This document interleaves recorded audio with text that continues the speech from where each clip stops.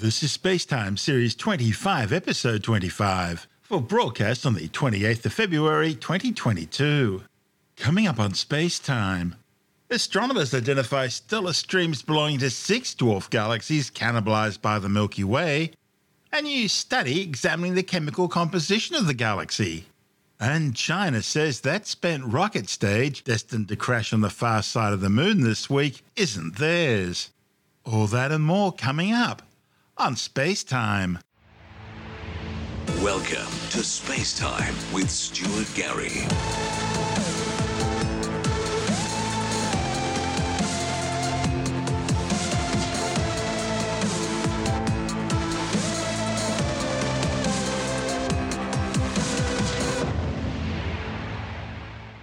New observations from the latest data released by the European Space Agency's Gaia mission have allowed astronomers to identify stellar streams belonging to 6 dwarf galaxies which have all been cannibalized and torn apart and eventually merged into the Milky Way over the past few billion years.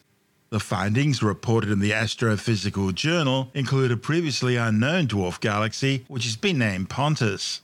Whereas earlier studies have reconstructed these mergers by hand, this new work applied a systematic statistical evaluation of 257 stellar streams, globular clusters, and satellite galaxies using the Gaia data. The results are an important step towards a more complete reconstruction of our galaxy's history. The Milky Way that we see today is thought to have been formed through the merger of 9 or 10 smaller satellite galaxies. And there are at least 4 galactic mergers which are underway today, with tidal streams drawing stars and gas from both the large and small Magellanic Clouds, as well as the Sagittarius Dwarf Galaxy and the Canis Major Dwarf Galaxy, and they're just the ones we know of. Artists' impressions of our home, the Milky Way galaxy, makes it look like a brilliant disk of stars, some of which are in swirling spiral arms. Less conspicuous, but just as interesting, is our galaxy's stellar halo, a vast spherical region of stars which envelops the entire galactic disk and surrounding regions. The current picture of the formation and evolution of the Milky Way indicates the halo contains the oldest stars in the galaxy. That makes the stellar halo something of an archive of our galaxy's interactions with its surroundings. Every so often, a small galaxy will come so close to the Milky Way that our home galaxy's gravity will capture it. Now, our galaxy's gravity will act more strongly on those parts of another galaxy that are nearest to us, and it acts more weakly on those parts that are further away, so that parts of a captured galaxy will typically be drawn out into a longish trail of stars and gas known as a stellar stream. The stellar stream will then continue orbiting the halo, with the stars becoming more and more dispersed within the halo over billions of years. And of course, other components of smaller galaxies are likely to also be preserved in the halo. Now, the galactic halo contains lots of so-called globular clusters. These are compact spheres containing millions to billions of stars, mostly older stars, usually all born at around the same time, and strongly bound together by their mutual gravity. The Milky Way has about 150 of these globular clusters. Also, galaxies are typically orbited by even smaller satellite galaxies. The new study, led by Kalhati Malhan from the Max Planck Institute, is an ambitious attempt to bring data about stellar streams, globular clusters, and satellite galaxies all together to create a comprehensive merger atlas for the Milky Way, a sort of map showing which of these objects are remnants of specific mergers that our home galaxy has witnessed. The analysis is only possible because of the unique data set being made available through the third data release from the European Space Agency's Gaia mission. Launched in 2013, and with its first data release in September 2016, the Gaia mission has provided astrometric data on more than 1 billion stars, including exquisitely accurate locations, as well as information about changes in their position in the sky, a quantity known as proper motion. The Gaia mission is already responsible for doubling the number of known stellar streams from 25 to around 50. That's significant because stellar streams aren't visible in the night sky. Gaia's second data release tracked the movement of billions of stars across the sky, using the Doppler shift radial velocity method to determine if an object was blue shifted, that is moving towards you, or red shifted, that is moving away from you. And a group of stars all moving together in the same direction compared to background stars is a telltale sign of a stellar stream. The work by Mallon and colleagues used the Gaia data not for separate stars, but instead for the stellar streams, globular clusters and satellite galaxies in the galactic halo itself. There are several ways of describing motion in a gravitational potential, but one special set of qualities, so-called action variables, proved to be especially suitable for this task.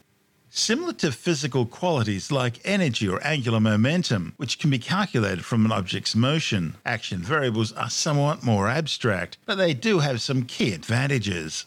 As a smaller galaxy merges with the Milky Way, the action variable values for all of its components, that is, its stars, satellites, clusters, should all remain very similar throughout the merger.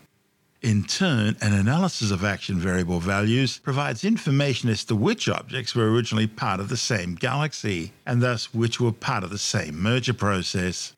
The authors computed the action variable values from the Gaia 3 data release for some 170 globular clusters, 41 stellar streams, and 46 satellite galaxies. Now, for 62 of these objects, their statistical analysis was able to assign them to some 6 different mergers, 5 of which had been previously known, namely Sagittarius, Cetus, the Gaia Sausage Enceladus, LMS-1 Wukong, and Arjuna Sequoia Litoi. And in the analysis, the researchers also discovered a merger that, until their work, had been completely unknown. They've named the merger and the galaxy that merged into the Milky Way Pontus. The small galaxy Pontus merged with the Milky Way, moving in the opposite direction to the Milky Way's rotation. But it was so slow, it was comparatively low in energy, which the authors say might be hinting at a very early date for this particular merger. The new analysis also provided new data about a previously known merger. It showed that 3 previously known stellar streams were all part of the same LMS-1 Wukong merger, which was discovered in 2020. Interestingly, they were also the most metal-poor star streams known. Astronomers refer to all elements other than hydrogen and helium as metals. If the progenitor galaxy contained very few metals or heavier elements, it's likely to have formed very early in cosmic history. The merger of this galaxy with the Milky Way, however, may have taken place considerably later in time. As for the remaining 195 objects, there are several possibilities. They may all have been part of much smaller galaxies that merged with the Milky Way, not leaving any larger groupings behind. Of course, they may also simply be hinting at the limitations of the methods astronomers are using. Notably, the authors found a candidate for a 7th merger by eye, inspecting their action variable diagram, while the automated search clearly overlooked that, as well as 2 other known mergers. What the present analysis does not yet permit is a reconstruction of the chain of events, of the order in which the different mergers occurred. And this is what the researchers now hope to reconstruct as the next step, by running simulations of how these mergers are likely to have taken place. If all goes well, the comparison between the simulations and the available data should allow for a reconstruction of exactly how the stellar halo of the Milky Way was built up over the past billions of years, one merger at a time. This report from ESA TV. Rotating slowly 1.5 million kilometres from Earth, Gaia is scanning the entire Milky Way. Since 2014, the mission has been mapping the distance, position and movement of 1.7 billion stars to reveal our galaxy as never before. The scientific impact of the mission already is immense. We see 3-4 papers appearing per day. We're touching virtually every area of astrophysics, from very fundamental predictions of 50 years ago to new things that you see and the dynamics and the history of our own galaxy. Capturing 70 measurements of every star, Gaia produces vast amounts of data. At a meeting in Groningen in the Netherlands, scientists have been discussing the challenge of processing and visualizing this information. Gaia is probably one of humanity's greatest missions, one of the greatest catalogs of data that has currently existed for humans to go through. And it's almost impossible to give you all of the ways in which Gaia is impacting astrophysics. Earthbound observatories provide a snapshot of celestial objects in the night sky. But by measuring how the stars are moving and visualizing that data, astrophysicists are using Gaia to trace the history and evolution of the galaxy. They've discovered, for instance, that stars born together in star-forming factories move in clusters or families throughout most of their lives. It is mind-blowing. I can't believe we can do this. I could never have dreamed that we could pull away from our position on the Earth and actually see the structure of these kinds of associations. And then you can run time forward and see exactly how they're moving. You can compare and contrast how they're all moving differently. And I think it's a story of vast proportions in our understanding of how stars form and evolve. Other science teams have used Gaia data to confirm today's Milky Way is formed from giant galactic mergers. So most of the stars in the Milky Way rotate like the sun in a clockwise sense. So for example, what we discovered is a very large group of stars that are going the other way around. And so that's already very suspicious, and it tells you kind of that these stars were formed elsewhere, being such a large group. And it's also very old stars. So that was already the first hint that actually one component of the galaxy is probably made up from stars born somewhere else. Across Europe, hundreds of people work on the Gaia mission, ensuring the data is accessible to everyone. There are likely to be plenty more revelations to come. Gaia is currently in an extension of the original 5-year mission. What we do is we gather more data, we get better statistics, and then we can derive more precise results.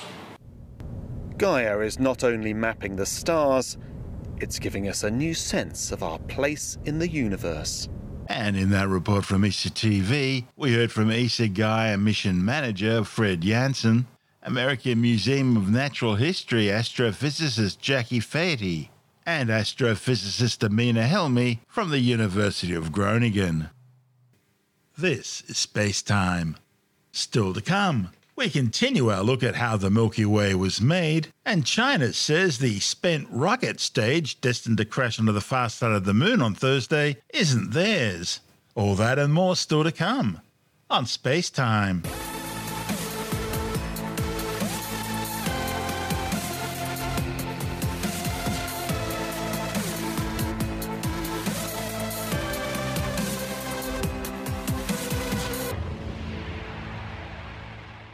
Astronomers with the Galactic Archaeology with Hermes, or GALAR collaboration, have been studying the light from some 600,000 stars in order to get a better idea of the chemical composition of the Milky Way galaxy.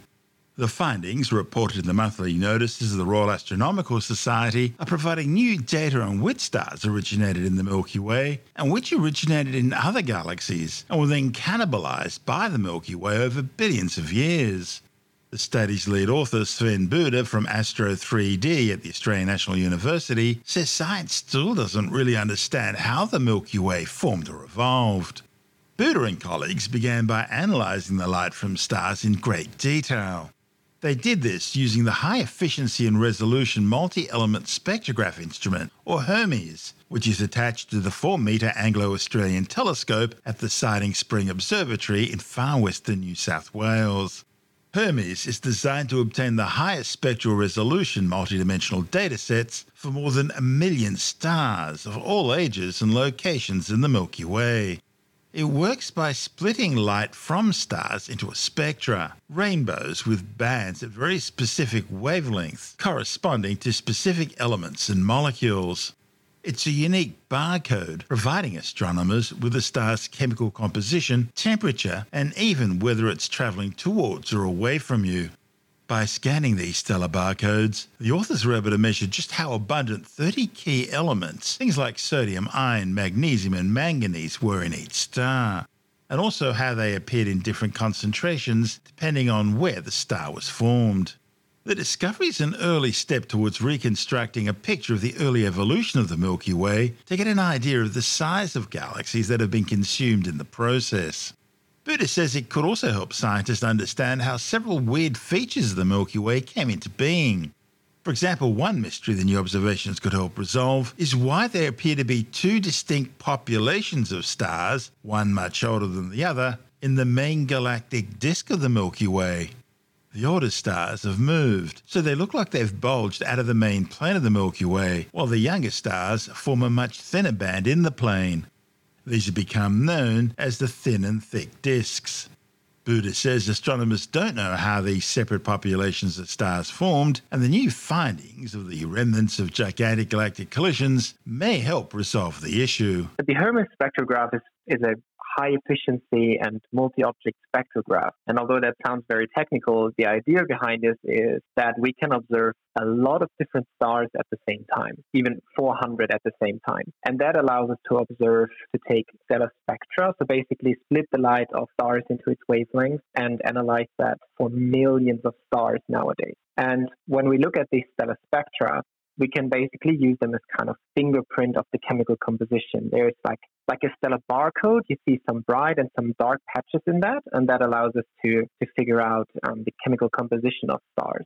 And when we do that for 1 million stars, we can really try to figure out which stars look similar, which stars do not look similar, and then ask the question why. And for some of these stars, we have actually figured out they look very, very different to the stars that we typically see in the Milky Way, like our sun. And that is because they are not born in the Milky Way. They're born outside of the Milky Way and then have been basically eaten up together with the whole galaxy that they were part in some billion years ago. So this lets you look at how the Milky Way's evolved through galactic cannibalism, Exactly, gobbling up stars from other galaxies. Exactly, yeah. And that's something that happened a lot in the early Milky Way, basically in the youth of the Milky Way. But because that's so long ago, it's really hard to understand that by looking at the Milky Way today. So the great thing is that we can use these stars as kind of fossils because they capture the information from when they were born and preserve them over billions of years. And so basically by looking at how these stars look like now, we can reconstruct how the Milky Way must have looked like some 10 billion years ago. And there are some mysteries you're hoping to solve with this too. The thin and thick disk. Exactly, that's exactly right. And as you say, it's a mystery. So when you look at this band of stars that we see on the night sky from Australia or all over the world, we basically see it as one band.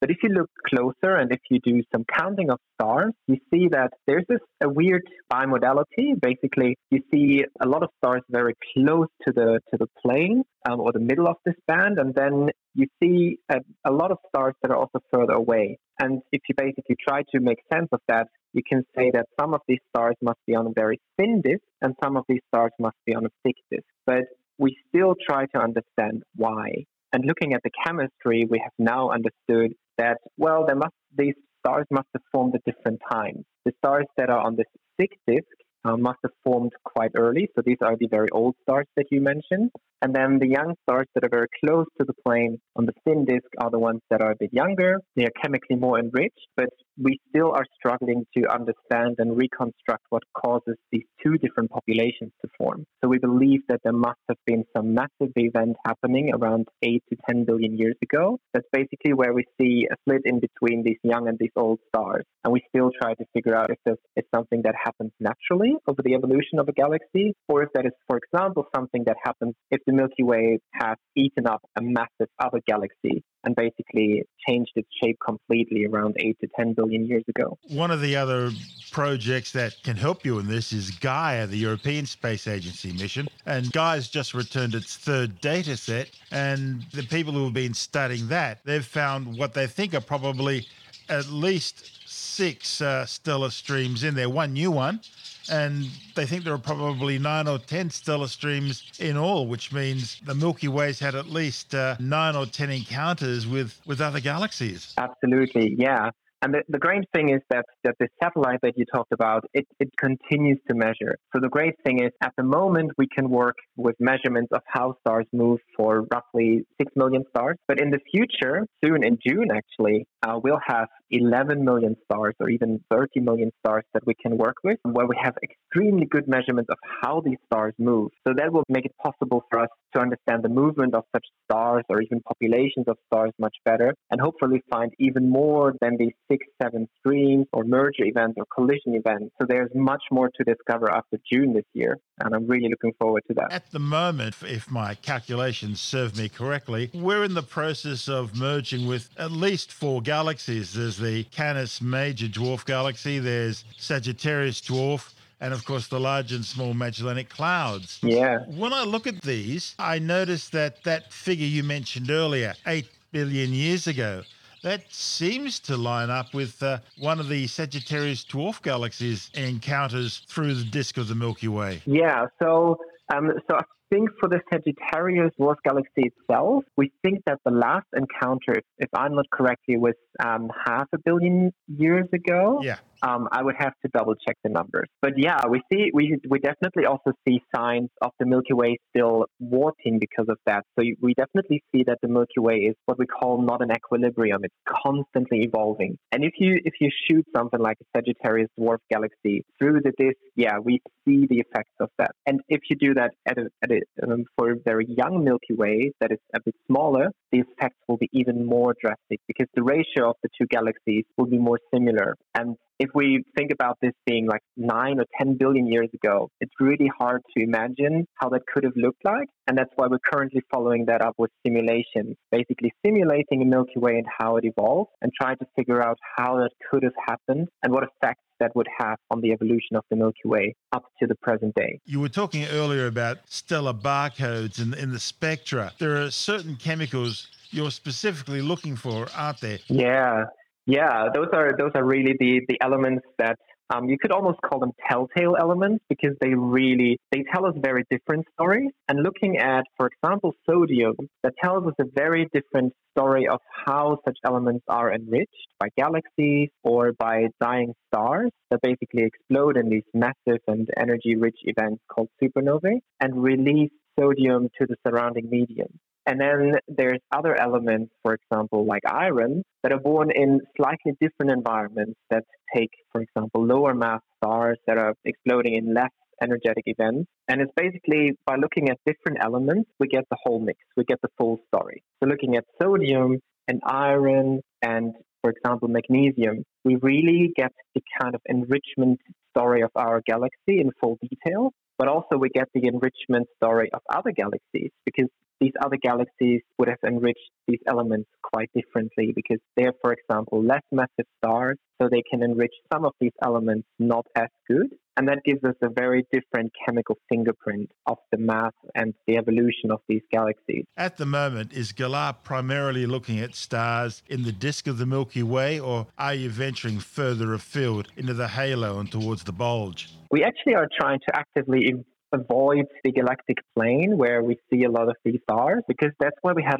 a lot of dust. And dust is basically the enemy of any spectroscopist. Anybody who cares about starlight will have a hard time with dust because it basically absorbs the light and the light of stars cannot reach us anymore. So what we actually do in Galar is we look everywhere up in the plane. So that means we look at stars in the galactic halo that are not obscured by dust. And we find a lot of different things. So what we pride ourselves with is that we actually don't care necessarily what stars we look at because then we get the full coverage of all the different stars that are out there. And we really find also the odd ones, which is another great thing because especially from the weird or peculiar stars that we find in our galaxy, those are the ones where we can really figure out how stellar physics works, how chemical evolution works, how these weird chemical abundance patterns come about. And that's something that with Galar, we find all of these strange stars or peculiar stars. So we really care about them, so to say. Tell me about some of the strange ones you found. We have found a lot of stars that, for example, have abundance patterns that the theoreticians cannot explain yet. So we have, for example, we find stars that have a lot of lithium. Lithium is one of the elements that we, for example, use for batteries and all of these sorts of interesting things on Earth. But in stars, they tell us also very, very complex and complicated history. Because lithium is one of these elements that's typically very easily destroyed. So stars that live very long will typically have destroyed most of their lithium. But we find some stars that are very old have preserved the lithium. And not only that, they actually have more lithium than we would have expected for their age or for stars in general. And that's something that is really a big riddle that we try to figure out. Can, for example, stars create lithium by, for example, eating other planets or by creating that in a different, what we call nucleosynthetic event? Like, can they basically, within their atmospheres, create lithium? And it's still puzzling. But Galah has helped us to understand some of these problems because we now have a data set of almost 1 million stellar measurements. And before Galah started, we had 1,000 or 2,000. So we really have a much bigger coverage, and we can now narrow down what different types of stars have this lithium enrichment and possibly narrow down what path could create lithium in such stars. But that's still to be found. We still are struggling to understand that. And there's a lot of different possibilities that we'll currently still have to understand. That must be the sort of thing that excites you. Oh, absolutely, yeah. Yeah, I think one of the most interesting things that with Galah we have actually been able to do is we have measured lithium in these very old stars. And interestingly, there's a prediction from Big Bang Theory. So if you basically look at the early universe, you would not expect a lot of different elements to be created, mainly hydrogen and helium, and like a small amount of lithium. But measuring some of the oldest stars that we can see, we actually don't measure enough of this lithium. So basically, the theory from cosmology predicts some amount of lithium, and we measure 3 times less. And we have for a really long time not understood why this could be. And now with the measurements from Galah, we have possibly found a solution, and that is that most of these very old stars have depleted this lithium. They basically have burned it away to a factor 3 below what it was initially when the star was born. So there's a lot of interesting things coming out, or even of the observations we do that I would have never predicted. And as we keep on going, I'm pretty sure there's going to be much more amazing stuff coming out of all of these measurements as well. Are you finding many stars in intergalactic space, in the area between the galaxies, that you've been able to look at and evaluate and work out the composition? Yeah, that's a really good question. So for our observations, we use the 4-meter telescope in Australia, and we typically don't observe stars that are very far away. Most of the stars that we observe, we are pretty sure are currently situated within the Milky Way. But by chance, because as I said, we don't really care about which stars we observe, we have also observed some stars that are in the Large and Small Magellanic Clouds. And we didn't really appreciate that, but interestingly, we have found that these stars have very different compositions, but we're still trying to analyze these stars. It's very complicated. These are very bright, very hot objects. And we're basically reaching the limits of what chemical information we can extract from them. That's Sven Buda from the Australian Research Council's Centre of Excellence for All-Sky Astrophysics in 3 Dimensions and the Australian National University. And this is Space Time. Still to come, China says a spent rocket stage destined to crash onto the far side of the moon on Thursday isn't theirs. And later in the Science Report, a new study shows that elderly dog owners are 50% less likely to have a disability compared to non-dog owners. All that and more still to come on Space Time.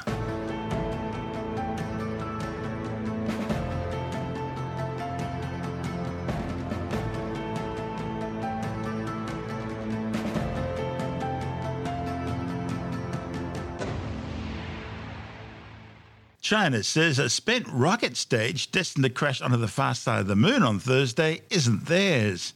The object was originally thought to be a SpaceX Falcon 9 upper stage booster, launched 7 years ago on NASA's Deep Space Climate Observatory satellite Discover. However, last week, the same scientists claimed a revision of their calculations showed the rocket was actually the booster for China's Chang'e 5T1 lunar exploration mission, which was launched back in 2014. But Beijing says no, it's not theirs. It claims it conscientiously upholds the long-term sustainability of activities in space. That's despite its decision to deliberately blow up a disused weather satellite in 2007, resulting in the biggest debris cloud of space junk ever seen orbiting our planet, and which is still posing a threat to space navigation today. This is Space Time.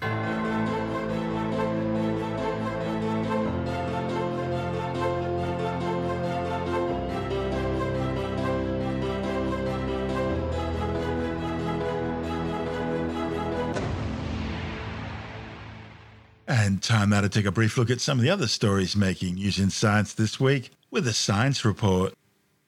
A new study has found that children produce far less aerosol particles in their breath when speaking and singing than adults do, and this consequently reduces their ability to pass on SARS-CoV-2 and other viruses. The findings, reported in the Journal of the Royal Society, are based on the measured emission rate of 15 pre-adolescent children at rest while speaking, while singing, and when shouting. And the figures were then compared to 15 adults under exactly the same conditions. The study found that the children's aerosol particle production was around 4 times lower than adults. The authors suggest that this new data could help supplement SARS-CoV-2 risk management scenarios for school and extracurricular activities. Almost 6 million people have now been killed by the COVID-19 coronavirus since it first spread out of Wuhan, China. However, the World Health Organization says the true death toll is likely to be double that amount, with some 450 million people now confirmed to have caught the virus. A new study has shown that untrained captive orangutans instinctively know that a blunt object is good for hitting things with, while a sharp object is good for cutting things. The findings, reported in the journal PLOS ONE, are based on a test where the orangutans were given both blunt and sharp stones. As the scientists watched, they found that orangutans who had not had any demonstration of tool use in the past instinctively would hit things with a blunt concrete hammer. And when given a puzzle box made of a silicon skin with food inside, one orangutan immediately grabbed a sharp flint stake to cut the skin in order to retrieve the food. The action represents the first demonstration of cutting behaviour in an untrained and uneducated orangutan. Well, forget what you may have heard in the tabloids. New researchers confirmed earlier studies showing that consuming meat fewer than 6 times a week is linked to a lower cancer risk. The findings, reported in the peer-reviewed British Medical Journal, drew on data from nearly 500,000 people aged between 40 and 70. Scientists found that overall cancer risk was 14% lower among vegetarians and vegans compared to meat lovers who indulged more than 5 times a week. Researchers also found that male vegetarians and vegans had almost a third lower risk of prostate cancer than their meat-eating counterparts. A new study has found that elderly dog owners may be 50% less likely to have a disability compared to non-dog owners. The findings, reported in the journal PLOS ONE, looked at over 11,000 older Japanese adults. The researchers collected data on dog and cat ownership from people between the ages of 65 and 84, as well as gathering demographic, disability, and other health-related data from the participants. They found that current dog owners are roughly half as likely to have a disability compared to those who've never owned a dog, even after adjusting for other factors known to affect the risk of disability such as marital status, history of chronic diseases, and the time spent outdoors. It seems dog owners who exercise regularly had an even lower risk of disability. The researchers also found that cat ownership was not associated with any difference in disability risk. But then again, people don't actually own cats, do they? It's the cats that own the people. Okay, time for the silliest story of the week, and there are reports of a man claiming he's been stalked by a horrifying half-man, half-dog-like creature during his visits to a local fishing spot in the Australian outback. The man says his first encounter happened while kayaking in the area. And then during a second visit to the same area, I know I wouldn't have gone back, this dogman-like creature chased him, smashing trees out of the way as it ran after him. Why did he go back? Anyway, he says he was able to take a quick photo of the creature while being pursued, but all that's really visible is a blob and some shadow. The dogman story follows claims by a so-called paranormal investigator in the United Kingdom who says he has video evidence of a strange Bigfoot-like creature crouching in the woods during a recent Sasquatch hunt. He claims the local area around Cannock Chase has been home to reports of a legendary Yeti-like creature ever since the 1800s. He says he and his friend initially heard some rustling in the dense woods, but thought it was probably just some small animals. However, when he got home and reviewed his film, he says he could clearly see the shape of a gorilla or Bigfoot-like creature hiding between the trees. And he says he was even able to make out one of the creature's knees, then an arm, and finally the creature's head and face. In reality, the film's a little more than 14 minutes of a man saying, "Did you see that?" and the other one saying, "No." Tim Mendham from Australian Skeptics says, "It's always funny how images from these sorts of reports are always just a little bit blurry or out of focus." Well, this is one of the classic ones of a sighting of a Bigfoot, because it's a video that runs for about 14 minutes and nothing happens. So it's one of those things, it was over there and you can't see it, or it was over there and it's not filmed, etc. And you wonder why the hell would you be posting a lengthy video as proof of your saw Bigfoot when there's nothing there. There's nothing on the film, and there's only voices of the other sort of people wandering around. Hey, Discovery made an entire series about it. It's called Finding Bigfoot. Discovery will make an entire series about lots of things, unfortunately. But I mean, there's funny voices and static on some electronic equipment, and as we know, static on electronic equipment is nothing particularly sort of clever. And there's other people saying, "What was it? What happened?" And someone says, "Did you see that?" And I said, "No." And so it's basically, I only included this because it is such an annoying video and that it really says nothing at all about what's going on. And I decided to publish this information so it'd stop anyone else from having to watch it and spend 14 minutes. So you don't have to. Yeah, that's basically it, yeah. And of course, the problem is it's all done with this British accent because this is set in the UK somewhere. And we all know that Sasquatches exist in North America.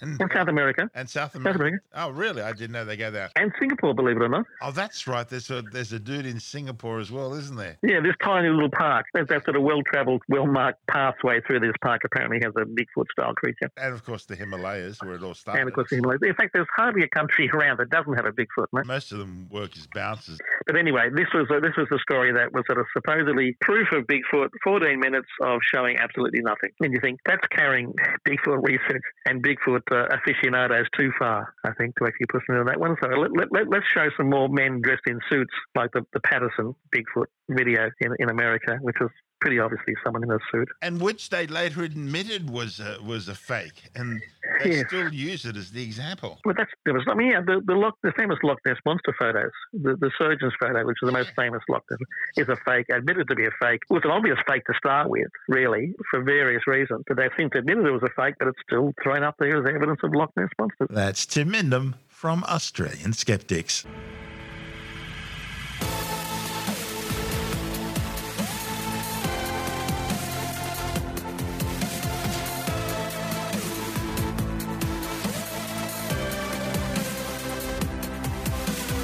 And that's the show for now. Spacetime is available every Monday, Wednesday and Friday through Apple Podcasts, iTunes, Stitcher, Google Podcast, Pocket Casts, Spotify, Acast, Amazon Music, Bytes.com, SoundCloud, YouTube, your favourite podcast download provider, and from spacetimewithstuartgary.com.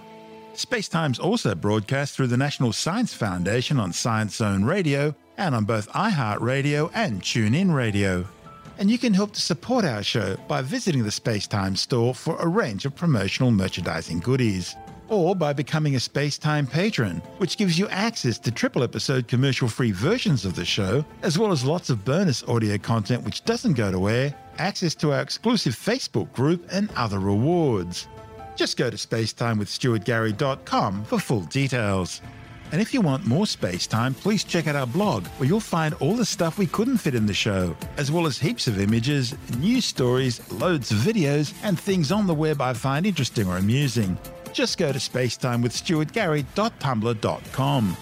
That's all one word, and that's Tumblr without the E. You can also follow us through @StuartGary on Twitter, @SpaceTimeWithStuartGary on Instagram, through our Spacetime YouTube channel, and on Facebook, just go to facebook.com/Spacetime with Stuart Gary. And Spacetime is brought to you in collaboration with Australian Sky and Telescope magazine, your window on the universe. You've been listening to Spacetime with Stuart Gary. This has been another quality podcast production from Bytes.com.